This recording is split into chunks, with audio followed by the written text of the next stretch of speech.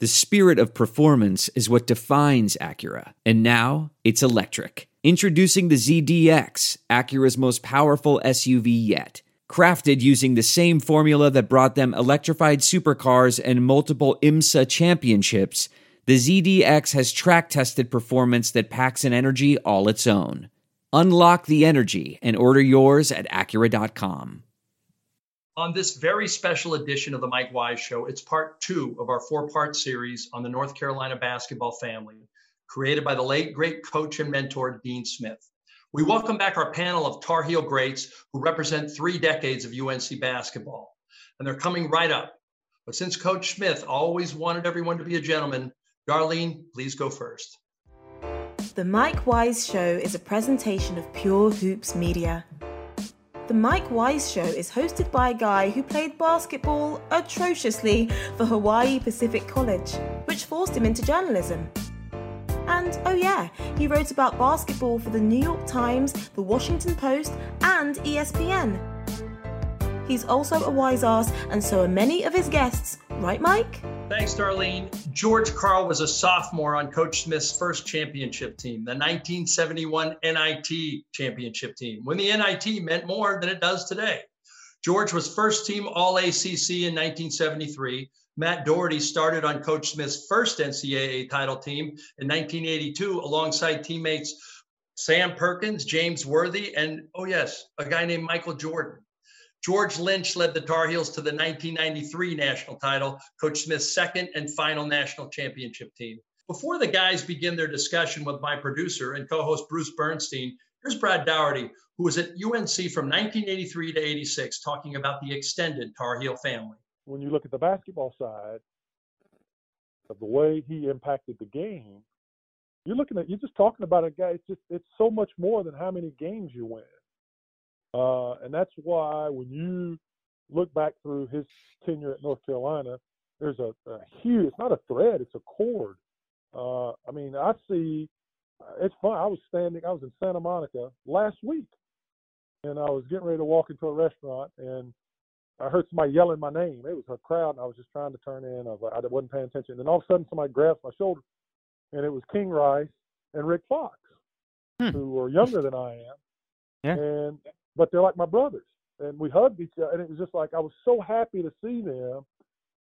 And if I see Billy Cunningham, who's much older than I am, I'm so happy to see him. Same thing if I'm talking to Michael Jordan, or if I'm talking to Sam Perkins or James Worthy, or if I'm talking to Ralph Meekins, who was the manager on some of our teams, or David Hart. It's like Coach Smith created this huge family of guys and gals who were managers, and we're all linked through him. All right, let's start with Matt Dougherty. No blood relation to Brad, except for the Carolina blue blood running through your veins. You and Brad were teammates for 2 seasons. Matt, let's start with you. Tell us about the family and how important it is to you, and how you first started feeling like a family there. It's real to this day. I'm 59 years old. I finished playing there in 84. When I was being recruited, they had players from Long Island, Mitch Kupchak, Chris Brust, Jimmy Black was from New York City.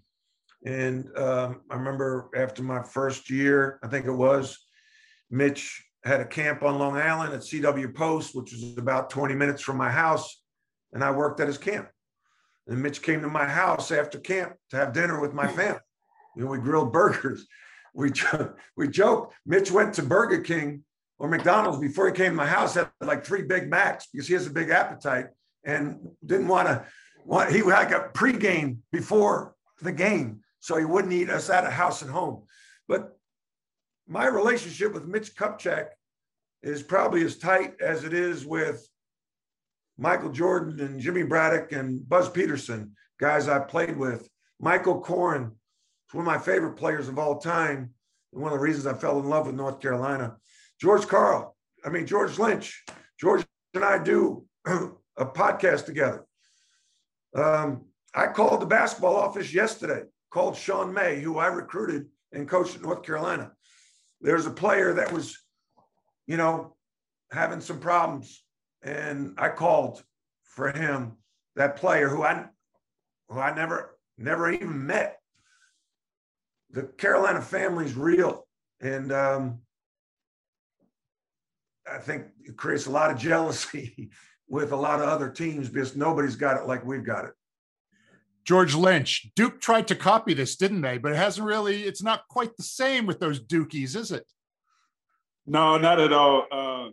You know, when you sent that brotherhood message earlier, it kind of took me back to, you know, I was in Chapel Hill maybe a couple of years ago, and we were sitting around, and a couple other guys, like Coach Doherty said, I'd never played with. I knew him, and I, you know, knew him just by, you know, being a part of the family. You know, the conversation came up, oh, Duke is doing this brotherhood thing, and it kind of embedded in me that the family that we started years ago, like Coach Doherty and Coach Carl said back in the 60s, being a part of the family, and other teams want to duplicate us by calling themselves the brotherhood and the gang or whatever words they use. I think we are truly a family. And it started back when you first came on campus as a high school senior or junior. And Coach Smith said, look, these are the guys that's going to take you out. They're going to recruit you. And if they like you enough to bring you a part of the family, then we will have you as a team. And he was true about it. Yeah, I remember coming in as a high school senior, highly recruited, like Coach Doherty said, everybody's McDonald's All-Americans. King Rice, Rick Fox, Kevin Madden took me around, and they kept mentioning this is a family, you know. Luckily enough, they liked me enough that they wanted me to be a part of the family. And then I continue to remember me being a junior and senior, taking the freshmen out in high school season. That's how we recruited them on being a part of the family. Coach Carl, you're the older brother in this version of the family in this show here. What does the UNC family mean to you? And can it, it's often copied but never really duplicated, right? I don't think we're giving enough service. I mean, Matt and George are telling good stories, but it's unbelievable. The connection and loyalty and love for a university because of a man that taught us about how to grow up and how to be a man. And the stories are all over the place. I mean, as I said, I go back to the 1957 championship team. They think I'm the greatest guy in the world. And then, if you see a player, I mean, from North Carolina, we always exchange at least a conversation, but usually a long conversation. There is a connection, a unity, a loyalty, and a dedication to whatever we can do to continue the legacy of Coach Smith. And I'll also say, I think Coach Guthridge and Coach Williams, I mean, all three of them are true Tar Heel coaches that we love, and we will do anything for.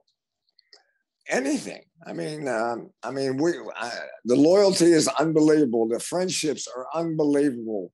The commitment to one another is unbelievable. I mean, Coach Smith called me up, I think 3 or 4 times. And I think everybody knows I'm somewhat of a liberal guy. And he wanted me to write a check for some Republican North Carolina guys that played in 1957 or 58.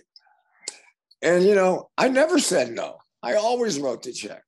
I mean, if he wanted me to help a guy out that was a Tar Heel, we're going to do it. And the stories are just legendary. I think Coach Williams and Coach Guthridge did a great job of bringing us all back there in some way or some manner. We're going to have the Doug Moe Golf Invitation for the last time this year that Coach Smith started and Coach Brown started probably 30 years ago. And we go to Pinehurst every summer, and about 10 to 15 of us, mostly Carolina guys, but also some NBA guys. and we get together and we play golf. And Coach Smith used to be the leader of that. Coach Guthridge used to be the leader of that. I remember Coach Guthridge and Coach Smith getting into fights about, where we should tee off from, and getting into fights about the length of the leather on your putter for a gimme. I mean, I loved it because Coach Smith and Coach Guthridge they act like they're not competitive, but to be honest with you, they're competitive SOBs to a big time level. And they didn't. You couldn't play for Coach Smith if you weren't competitive. George Karl described how he respected Coach Smith so much that he made a donation to someone Coach recommended, even when it might have gone against some of his own beliefs. But Coach Karl wasn't the only one who showed such devotion to Coach Smith. Here's former Tar Heel player and Hall of Fame coach Larry Brown with a similar story of respect and loyalty. At the time, Brown was a young head coach running the Denver Nuggets, getting ready for his second NBA season and preparing for the 1977 NBA draft. Coach Brown picks up the story from here. 2 minutes before the draft, Coach called me up and told me Tommy LaGarde failed his physical, and New Jersey was taking Bernard King, and he said, "You're taking Tommy LaGarde," and hung up. So now I'm afraid to tell my owners that, and it's called Shear. And I found out that Tommy LaGarde had flunked because he had a bad knee. Well, the draft went on, and New Jersey, sure enough, took Bernard. Then 5, 6, 7 went, and all of a sudden, we're going to either take Tree Rollins or Bernard King, and everybody's idea. And you only have 5 minutes in the draft. Everybody's dying to know who I'm going to tell them to take, and you got to tell the guy in Denver to call New York and tell him you picked. So the 8th pick went, and both of them were still there, and now everybody's going crazy. What are you going to do, Larry? So I whispered into the guy's ear, the Denver Nuggets were the 9th pick and take Tommy LaGarde. Well, when everybody heard it, they went crazy. Tommy LaGarde, and by that time, it had gotten around that he had flunked the physical. And people weren't real excited about me. We flew him in. He flunked our physical. And when we signed him, there was an exception made that if he hurt that knee, we didn't have to pay him. But if we traded him, his full contract was going to be guaranteed. So we were playing golf that summer. Oh, by the way, we traded him. Lenny Wilkins wanted to get rid of a guy, and he knew about Tommy and wanted Tommy, even though Tommy could play maybe one game and maybe have to sit out a game. So I'm playing golf with Coach that summer, and I said, "Coach, why did you make me take Tommy? You knew he couldn't play. You knew he was hurt." And he said, "Larry, I knew you'd be all right." And that was the kind of person he was. And if you look back on my career, I drafted everybody from Carolina. Anybody he told me to, no matter what. And matter of fact, we had the 60th pick, which is the last pick in one draft.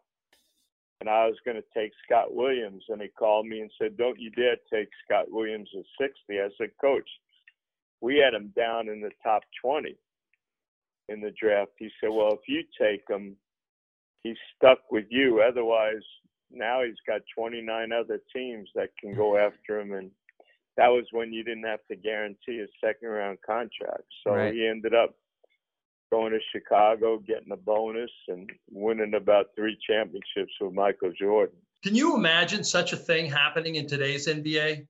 Please join us next week on The Mike Wise Show as we discuss how Coach Smith respected every player's beliefs and encouraged them to follow their consciences, but also was demanding both on the court and in the classroom. Thanks to our guests, George Lynch, Matt Doherty, and George Karl. Thanks also to our very talented editor, Kristen Woolley.